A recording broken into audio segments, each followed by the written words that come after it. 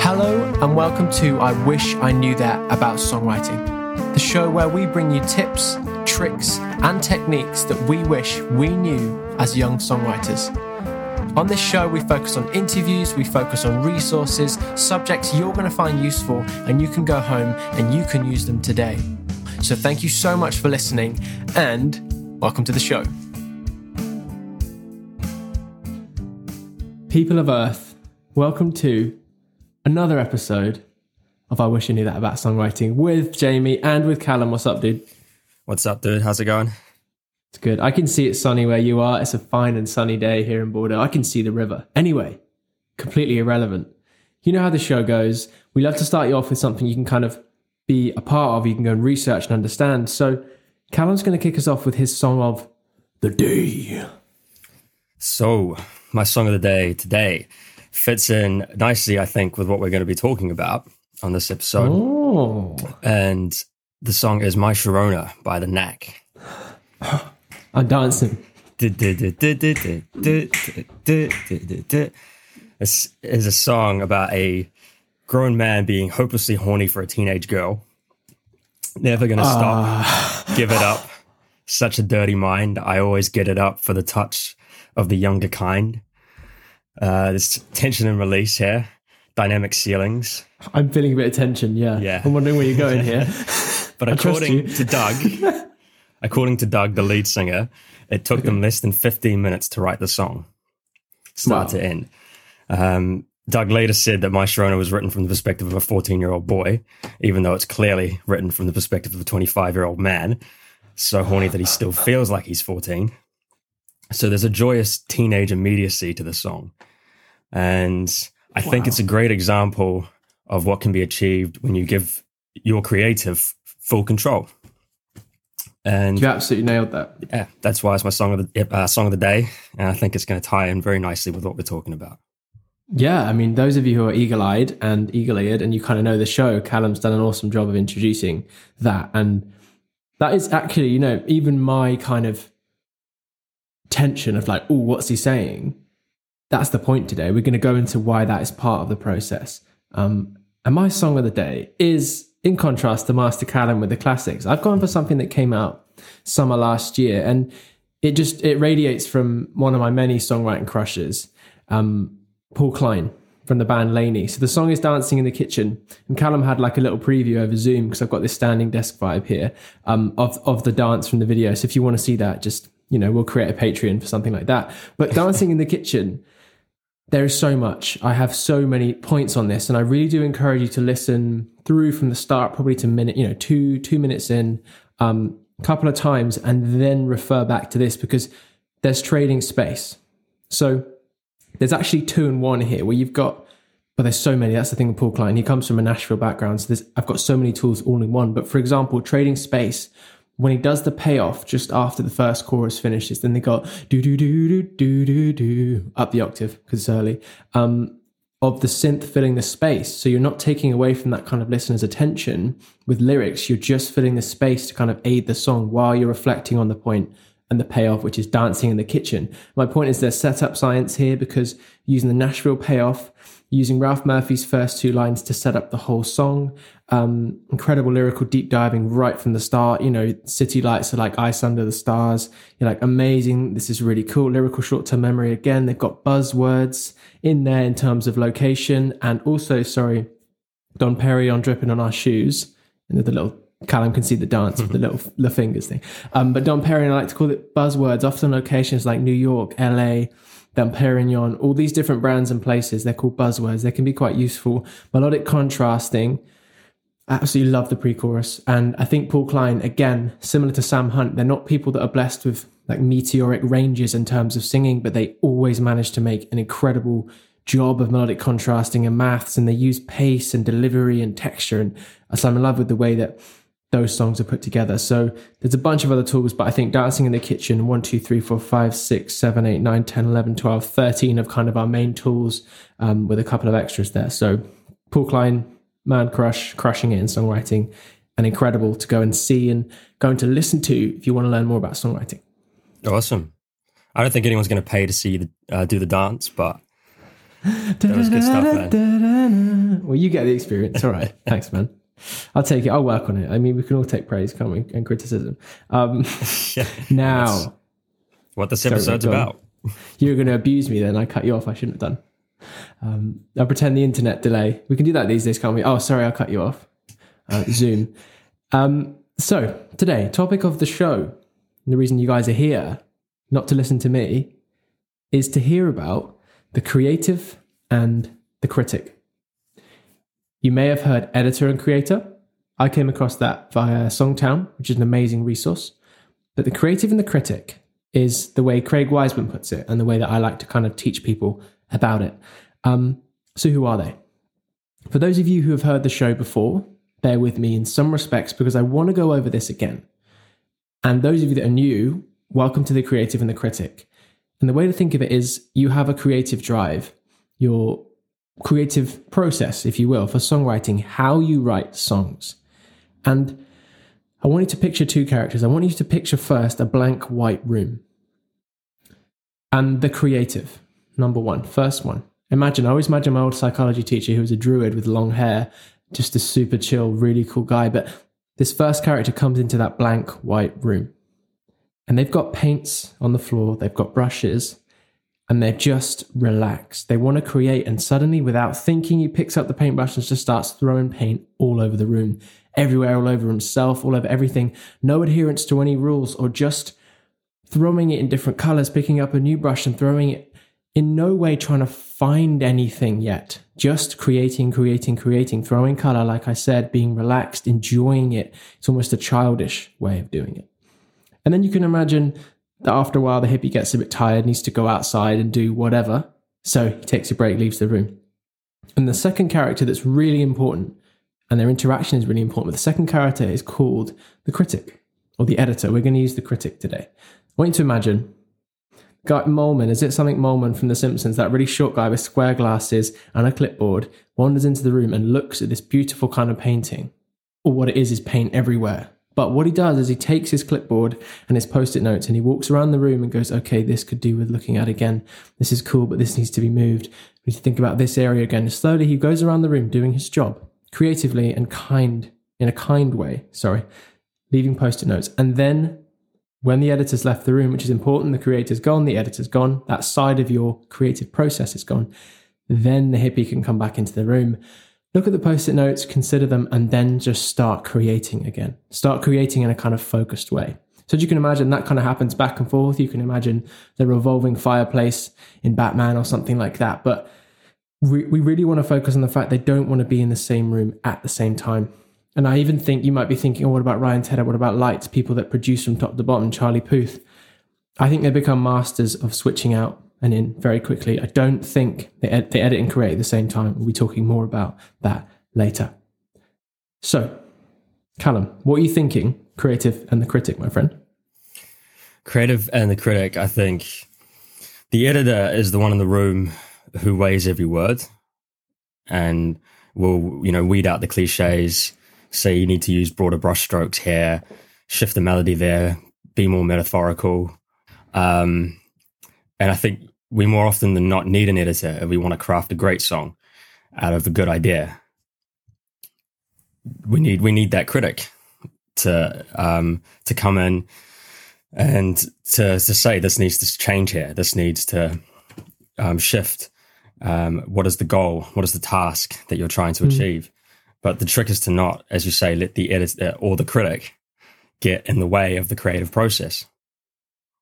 Exactly. And it's really, again, the reason we use these characters of a hippie and paint and then a small guy with a clipboard is because we want to understand that they are different, but they both are going to achieve the same thing.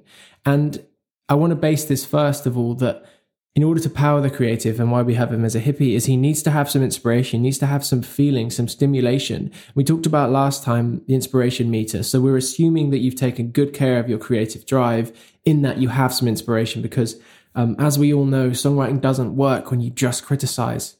You need to be able to come on, and as Craig Wiseman says, your critical voice, the critical analysis grows exponentially faster than the creative drive. And I would have said that before, and I'm happy to repeat myself because it's an incredible way of thinking about it. And that's why we have to think, right, your creative has to be well inspired, well looked after.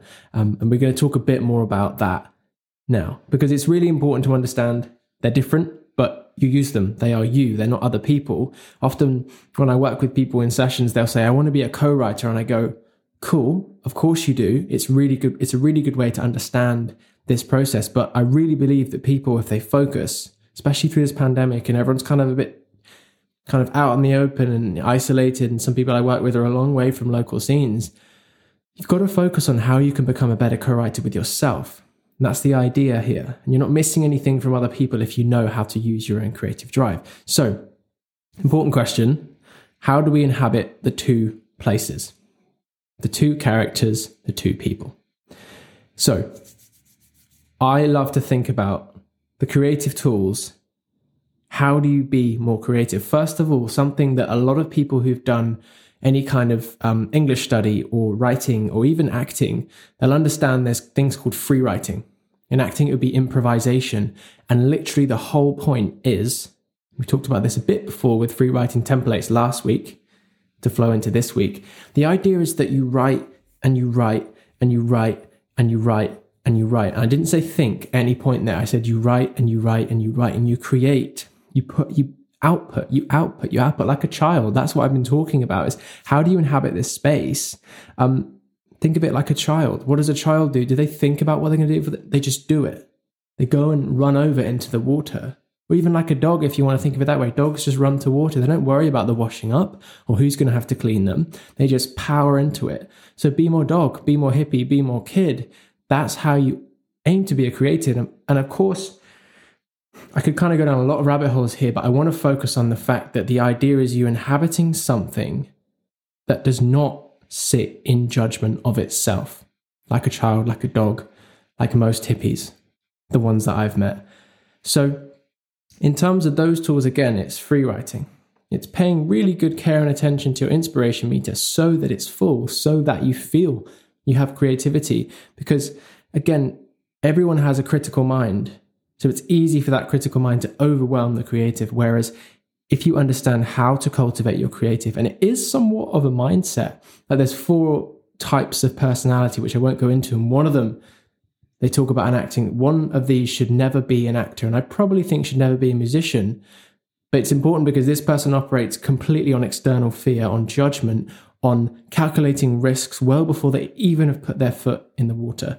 These kind of people you have to be really careful of and understand that we all have a part of that in ourselves. It's not a judgment thing.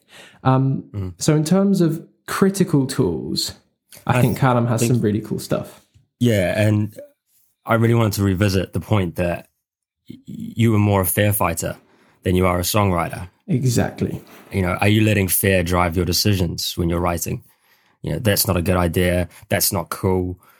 That's not how this person would write this song, this lyric, whatever. I think you need to remember, we all need to remember that we have a unique voice as a songwriter. The grain, as Ed was talking about, it's a beautiful point. It's a very subtle one. Your grain as a songwriter. Sorry. And so when it comes to tools, you know, Pat Patterson is quoted as saying, there are no rules as a songwriter, only tools. So knowledge is power, as they say. And going back to the Get Back documentary, if you haven't seen it yet, on Disney Plus, get a free trial, whatever it takes. Or Callum's speaking to me because I'm dragging my feet here. Yeah. But the best still write bad songs. The best still have bad days, and they're still critics of themselves. But they have tools, and I noticed this in the documentary, was that they had these tools to consistently, so that they were able to consistently cultivate their creative.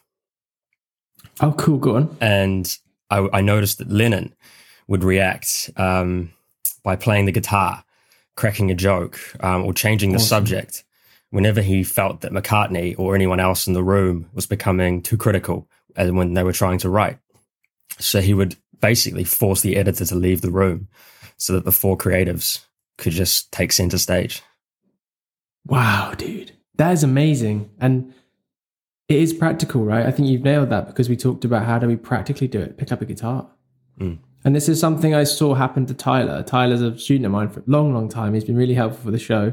But we were working on his composition, that being when you sit with a guitar or a piano and you just go into that kind of mesmeric state, as he called it. It was mesmerizing. Because you have to shut off the editor. Because I can see as soon as you're trying to write something critically, it doesn't work. You have to sit and be mesmerized, as what John would be doing in the room when everyone started to bicker and really shut down their creative drive. He brings a guitar in, which trips them all to going, okay, where's the melody? What paint can I throw here?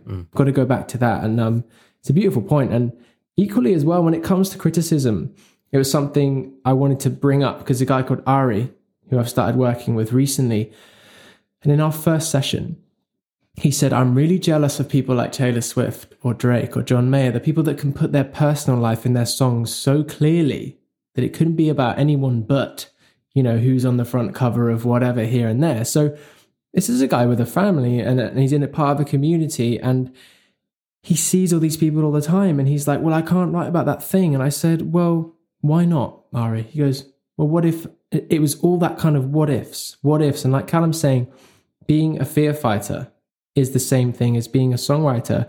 And only last night, we did a session and we went through all these free writing templates and all a bunch of tools and we got to the end and he just looked at me and went, I never thought I would ever be able to write something like this. Meaning he put down his personal life into a story and the way that we'd written it was not calling anyone out. It wasn't horrible. It wasn't cynical. It was really kind of cathartic for him to talk about his personal experience. He thought he couldn't. And the point here is that you can be a child, you can be a dog, you can be a hippie. That's amazing. But sometimes you need to be a warrior. Sometimes you need to be a king. You need to think, I am worth these ideas. Because if you have an idea that's really bothering you, we talk about therapy in some ways a lot in my sessions and kind of catharsis to a point that if there's a story that's really bothering you, if you're being inhibited by a critic saying, you can't talk about that, you can't do that, that is the critical mind. Why can't you? It's not being released yet. Of course you can press, no, I'm not going to release that song if you really think it's going to go for someone. But Callum and I are talking, how do you cultivate that creative? Don't stop it. If something comes out, like the first thing that Callum said that had me like a bit tight was the subject of that song. The first of the songs is something that could be a bit taboo, but actually no, you go out and you explore that part of your creative. You write it, you don't have to finish it, but you do have to commit to creating. You do have to commit to being free to express yourself, to be free to talk about these things that are really bothering you, that you want to do in songwriting. There's a bit of a rant there because I think it's an important one. And seeing Ari, how happy he was, how fulfilled he was, just being able to get everything out instead of inhibiting himself and sitting with surface lyrics and sitting with cliche like Callum's saying. This creative thing is super powerful, but it's really fragile and you have to figure out a nice relationship with your creative. And again, don't worry about the consequences, exactly like Callum said. And a little quick other practical tip I find really helps. And this came up, I was talking to Josh Gleaves, actually. We had a little call the other day about his kind of writing process, and he's on the show as well. So you guys are going to really enjoy that. It's very different in an awesome way. And we were talking about working on a Google Doc. And when I'm working on a Google Doc with anyone I work with or myself or in co-writes, I like to keep it quite clean. And this is deliberate. I don't like, unless we're free writing, obviously that's kind of dumping everything out, doing pages, morning pages. When I'm working on a Google document, I want to have as little distraction as possible because as soon as there's distraction, your editing mind goes, oh, delete that, or get rid of that, it's in the way. But if you can have this clean workflow, that is also a practical tip and an aid to your creativity. And the reason I mentioned Josh was because he had a great point. He said, well, Jamie, I don't write on Google Docs. And I said, perfect. Pen and paper is beautiful too, because there's even that art of a flow between you and the paper. This is quite hippie, right? But it is a practical tool in the same way. For example, if you're going to remember this, hopefully you may tell people remember things. You're supposed to say something quite weird, but in the same way, you can go to the supermarket. This is your Google Doc. Go and buy food that's been packaged for you and put together. This is your Google Doc. Cool, it's artificial. Cool, it works. Or you can cultivate your own garden. You can see the fruit, the veg, you grow it yourself, pick it up. And that to me is an analogy for kind of writing on pen and paper. Sometimes for your creativity, that is something really, really important. Yeah. And I think it's really important to say I'm jumping back to the not thinking about the consequences as well. Yeah. And letting your work flow. Pen and paper's great. Does it make you feel good? Why are you creating as well? That's a really important thing to do. And are you making music that you want to listen to? Because generally speaking, as creatives, we create to make ourselves happy. And so if you're not happy creating and you're having this constant fight with the critic, as we say, then it's no longer an enjoyable experience, or the experience that it should be. And there's another quote that I just want to throw in here from Herbert Bage's Swoop, which there's no surefire formula for success, but a formula for failure. Try to please everybody all the time. It's perfect. And it is what we talked about, isn't it? The filling the glass. Yeah. Can you tell your story beautifully in a way that others can relate to it? That's what we're on about here. That's an awesome point. And Callum, actually, you triggered something else, because when you said you're writing with pen and paper, I picture you, in your room kind of away from screens. And one of my points as well, a practical tip to aid your creative is turn your damn phone off. Flight mode it, put it in another room. Distractions are really crap. And I have my own personal kind of buttons that get pushed, where I think with our adherence to screens and mass media. And my problem is not that we are wasting time in some ways, but what are you losing in terms of what's called opportunity cost? You could be creating, you could sit in your room, you could be creating for an hour and a half. And yes, the world is going by and there's that fear of missing out, but you're really focusing on your creative process. And like we said, it's really fragile, the creative. So if you have your phone looking up at you, notification goes off, bing, suddenly you're like, oh my God, that's really upsetting, or my stocks have gone down, or can't believe someone would say that about me. You completely ruined it. And I'm sorry, the hippie's ran out of the room. He's gone, oh, you're not, well, like Callum's saying, the hippie needs to be happy. The hippie needs to be engaged. It's not going to stand there and wait and go, oh, what are you doing? Suddenly the creator will come in. And if you want something a bit more practical, a bit more scary, and bear with me here, Callum, and listeners, this is about songwriting. And it applies to this, that there was at Stanford University in America, it's an incredible research facility. They were doing testing using social media, using phones. And you can imagine in this case, it's cannabis versus phones. So they had participants who were as equally matched as possible, two groups. The first group was doing the exercise, which was some form of IQ test or kind of competence test under the influence of cannabis. That was group one. Group two were doing the same test, same amount of time, same conditions, but their condition was they had a phone next to them. They had their own phones next to them with all the notifications turned on, banners flying, popping up while they were doing the test. So that was it. One group was stoned while they did the test, and the other group had their phones out. And the results were that I think it was about 50% more effective to be stoned than it was to be distracted by your phones. So it's really important these days. And sometimes I kind of cringe when I'm around people, or I walk past an office or a workspace and they've got their phones up next to them. And Simon Sinek, actually, I'll stop here and I'll point you to Simon Sinek, because this is where I heard it from and he's absolutely amazing. And Tim Ferriss talks about it as well. So sidebar, distractions are killer for creativity. Like Callum said, or if you want to go to the Beatles, I don't imagine they had their smartphones out because they didn't have them then anyway. But they're also going, like Callum's saying, is like, step out of the room a bit. They had cameras, very different. Maybe that's why we talked about that might be why this wasn't their best album. But so that's my rant. But hopefully with those kind of things, it's grounded. It's not my opinion. And I see it everywhere. And I think you can agree with me that we need to self-regulate. So before this turns into the Huberman pod on neuroscience, I'm going to skip gently on. Now, this one was really interesting. Emily Tallman, someone that I work with, just started kind of working with. We were going through the session. She was finding the tools really helpful, and she was really on it. Like I would say some of the things we talk about here on the show, and she's like, okay, yeah, that's this part of my creativity. Like Callum and I were saying, it's allowing people to visualize their tools. And she asked a really interesting question. She said, Jamie, how do we use pressure to help our creative process? Because the creative, I believe, Because at the time, I didn't have a smart answer. I was like, this is brilliant. Thank you, Emily. So I wrote it down to have a think about it. But the creative can work under pressure. If you can manage, imagine that room again. There might be external pressures outside of that white room. But if the creative can enter that room and have his space, you have to protect that space. That's what we're talking about. It gets harder and harder as you get older, as you get more professional, as other things come in to try and take away from that creativity. You have to be even better at preserving that creative space. I kind of want to go to another kind of practical story of mine that happened this week, but in a way that's really expressive of what we've been talking about today. Because I know some of you are going to want to learn through stories or through tools, or I don't think a lot is going to be transferred just by me talking to you. So I want to go through a couple of things by way of talking about what Emily said. How do we write under pressure?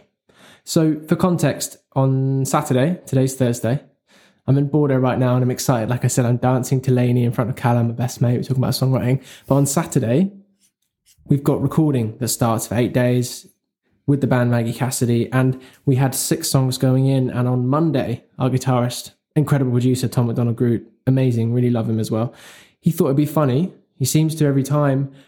We have months to get ready for pre-production, but he always likes to drop in a song, and not just any song, not like one we can easily push aside and go, I don't think this is as good as the other ones.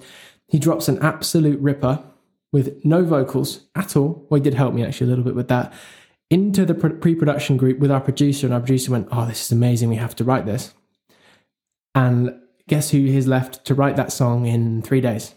That would be me. And this happens a couple of times, but the point is, I used all of the tools we have on this show. And I'm smiling today, and I'm standing confidently talking to Callum, talking to you guys, because I stood behind what Callum and I are pushing forward here. I didn't want to write this song. I'll be honest with you, I had a lot of kind of like conversations with myself and even a few messages in the group to say like, oh, I don't know, or, you know, we've got a lot of good songs. All of these get-outs, all of these things that like Callum's saying and says perfectly, you know, I wasn't fear fighting. I was trying to get away. And instead I went, right, I'm going to find time. So again, start working for myself in different countries. I was doing kind of business registration in French today using Google Translate and government documentation. So I would have excuses, and the guys in my band might have been really nice and gone, it's all good, man, we'll do it later. I thought, no, who am I to do this if I'm not listening to my own advice? So I sat down, got the track up in Logic. And the reason I bring it up without going into the whole process, I'd be happy to one day if that's useful, but I used 2 main things. And the first one I did, so shout out to Grace Jackson because I shared it with her and she understood how cool it was.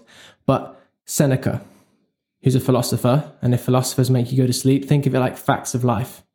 Think of it about ways to be practical in your life. And what I've done is he'd written a book of letters, and Seneca's letters have lasted 2,500 years. They're kind of some of the precursors to some of the teachings in the Bible. So this is amazing stuff. And I was sat there going, I don't really have a lot of input here for my creative. I'm really kind of struggling. So I thought, got some of the wisest mind. One of the wisest minds ever he's my toilet book. So I'm halfway through this book and I went, what I'm going to do, I'm going to do a free writing template and my co-writer is going to be Seneca. So I pulled up a notes document and I just threw in all of my favorite parts of what he did. And I kind of played with a little bit and maybe had what I like to call little setups, little stanzas that pay off and set up. And I had loads of them. I had far more than I needed. And I've only done a quarter of the book. And then suddenly I did another tool, which I like to call, which we haven't talked about. It's called priming your subconscious. We talked about it very briefly with lightning writing. But what I did here was, instead of being blank in terms of what I wanted to create, I suddenly had all these wonderful quotes that I thought were really practical too. And I wanted to write a song, funnily enough, we talked about distraction. I wanted to write a song about how we distract ourselves from our own potential. And we like to use excuses, as I was doing before this song, instead of realizing what we're able to do and what we're able to become. And I used a lot of Seneca to do that, and I flipped it around. And he was my co-writer. He fueled my creativity. So I've also harnessed another element of what we talked about today, is that if we assume that the creative and the critic can't be in the room together and it be effective, what I did, because I had to write 4 minutes of a song and I used ABC stem writing, I used all sorts of tools. But the biggest one, I think, is called Dash and Fill, where we focus really clearly, editor, creator, creator, editor, meaning I just did loads of melodic passes, meaning I just sang whatever. I passed the whole song through and I'd done my lyrical work. I'd put everything in my subconscious, but I was just focusing on lyrics. Just focusing on melody. Again, if a few lyrics slipped out, and if you've heard this before, it's because I want you guys to get this properly. Dash and fill is really important, I think. And I went through 5, 6, 7 times, and not once or twice. We're not rushing here. We're not trying to get it done in 2 minutes. We're trying to find real quality melodies, real feeling to what we're doing. And suddenly I found something, or I thought I had. I did an hour and a half on Monday, and then I came back the next day because we talked about step away, take a break. We don't have 7 or 8 hours to write a song sometimes, but I knew I had to step back. So what I did is I edited, created. Second day I came back, and over that evening, because I don't sleep very well, I'd kind of thought what sections are actually stuck with me. Again, tricking ourselves, earworms, the hook test, what's sticking with me, what means a lot to me.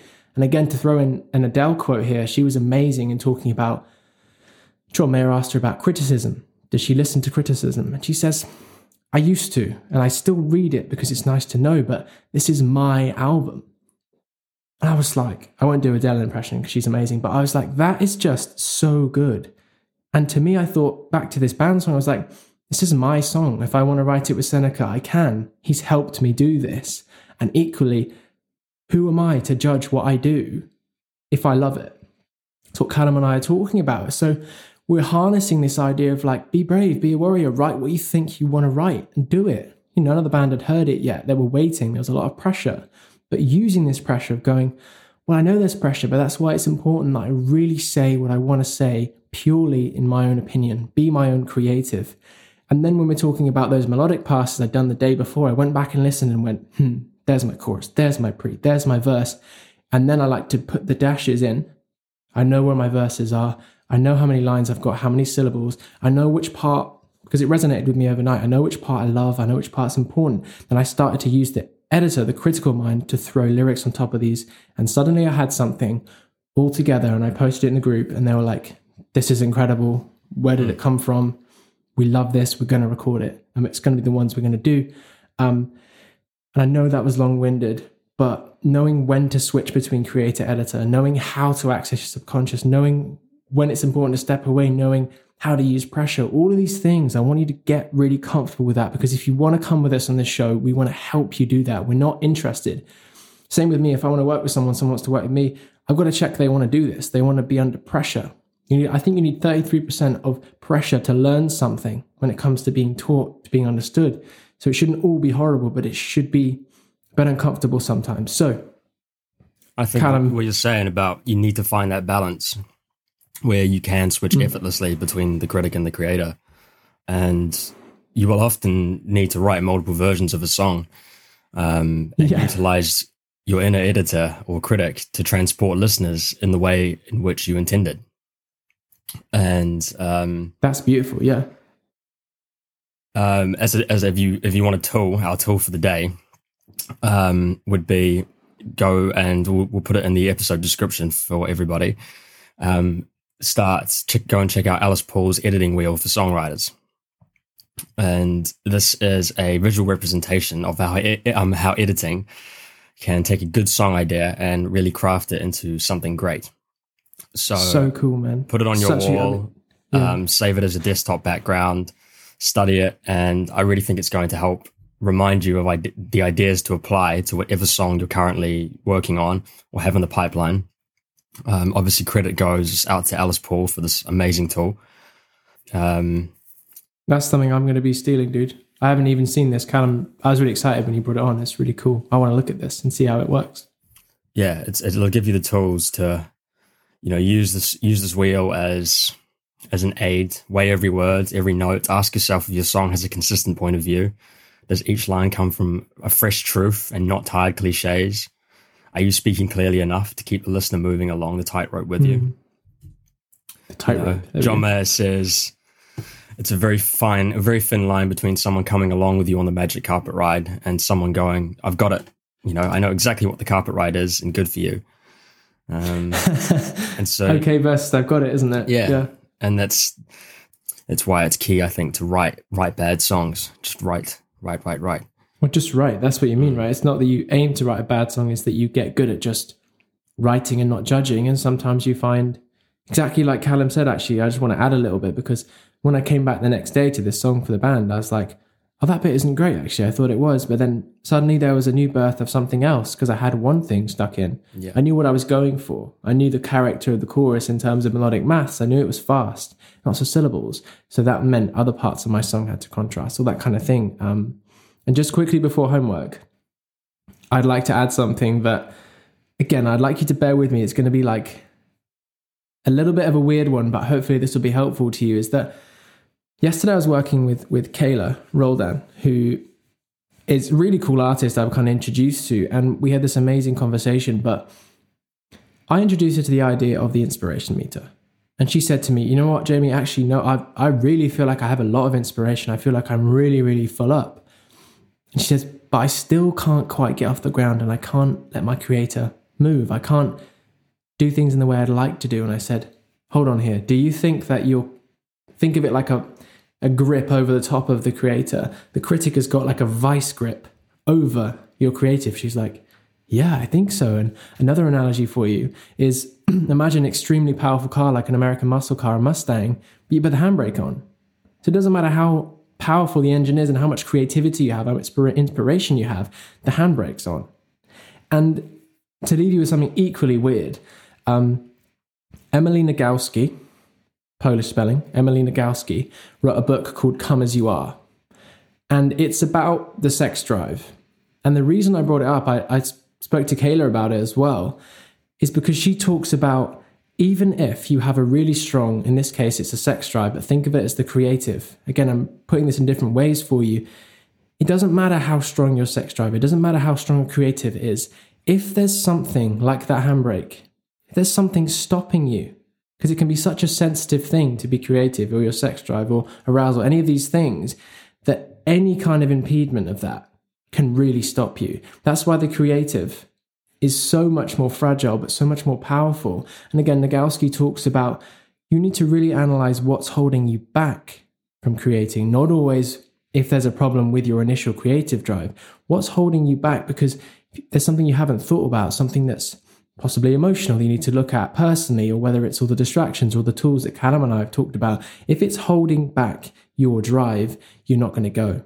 Even if you're fully inspired and you're listening to everything we're talking about, and you're even better than what we talked about, you know this stuff, but if there's something getting in your way, it's just not going to work. So I appreciate you sticking with me on that weird one, but shout out to Kayla as well. She's awesome. And I'll let Callum's been very patient today. Gone off on one, and he might be thinking, has Jamie taken his medication? I don't take medication. Maybe I should. Homework. Take us out, Cal. So your homework from this episode is to write a song. Don't worry about if it's good or bad, if it makes sense or not. Just write. Leave the editor outside and let the creator go for it. And then to follow up on this, come back to the song that you've written another day as the editor or the critic. So use Alice Paul's editing wheel as an aid and weigh every word, every note. Ask yourself about whether it has a consistent point of view. Are you speaking clearly enough to keep the listener moving along with you? And hopefully from this exercise, you're then going to understand the two, keeping the creative separate. In that time between having written the song and then coming back the next day or a couple of days later, you'll have created something that you feel really good about, and then you'll be able to approach it with that new perspective as the editor, and you'll not be getting in the way of the creative because you'll just be coming at it as the editor. That's perfect.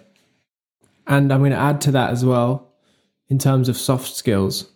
So two things. One is that earlier we talked about how you can be a critic. Think of it also like if you're in a co-writing session and someone's come up with an idea, are you going to be rude to them about your criticism? Are you going to be harsh? Are you going to cut them down? No, you're not. Because you're not going to have a career like that. You're going to be empathetic in your criticism. That's what Callum's also talking about. And this tool is not like, you're terrible, think again. It's, how do we move this? How do we shape this? How do we follow the creative river you were going down, but just go left, just go right. You know, that's one thing. And secondly, most importantly, something John Mayer talks about, and this man has a lot of, should we say, financial assets. He's got a lot of number ones. He's got a lot of things. But he says himself, there's no better feeling. He's a single man. He's not married, doesn't have kids. So he's not being harsh. There's no better feeling in the world than when you've finished that song. And not any song, but when you've really worked and you've understood your craft and you've got out that idea. Like I saw with Ari last night, he just went, oh, wow. Like he was high for 15 minutes on the call. He was just like, this is amazing. So the homework is to do what Callum's saying, understand the switching, understand the different roles. And equally, like I also said to Riley and Ben, do you guys celebrate when you finish a song?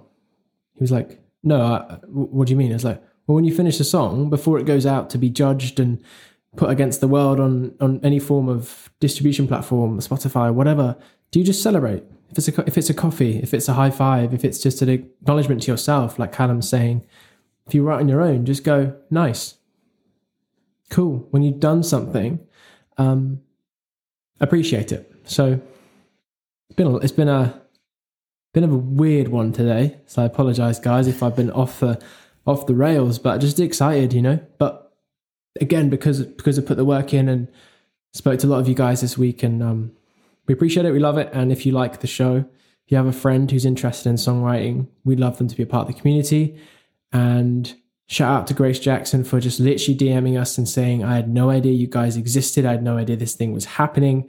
And now she's part of the community. She's going to come to Bath. She's a close friend already, because I think if you meet people doing the same thing as you, there's a connection. So love to everyone, especially love to Callum, because he's puts up with me, makes sure everything comes out on time, does the hard work. And he's probably so humble he might even edit this out, but I hope that he doesn't. I can just abuse him otherwise. I abuse him a lot, but he's very good at it. So loads of tools, loads of stuff to do. I'm going to have a nap. We're saying goodbye. Goodbye. Big love. To find out more about us and to get in touch, please head over to I Wish I Knew That Pod on Instagram. And don't forget to join the conversation on our Facebook community. Please also remember to email your questions about songwriting to iwishiKnewThatPod@gmail.com, and we will answer these on our upcoming episodes.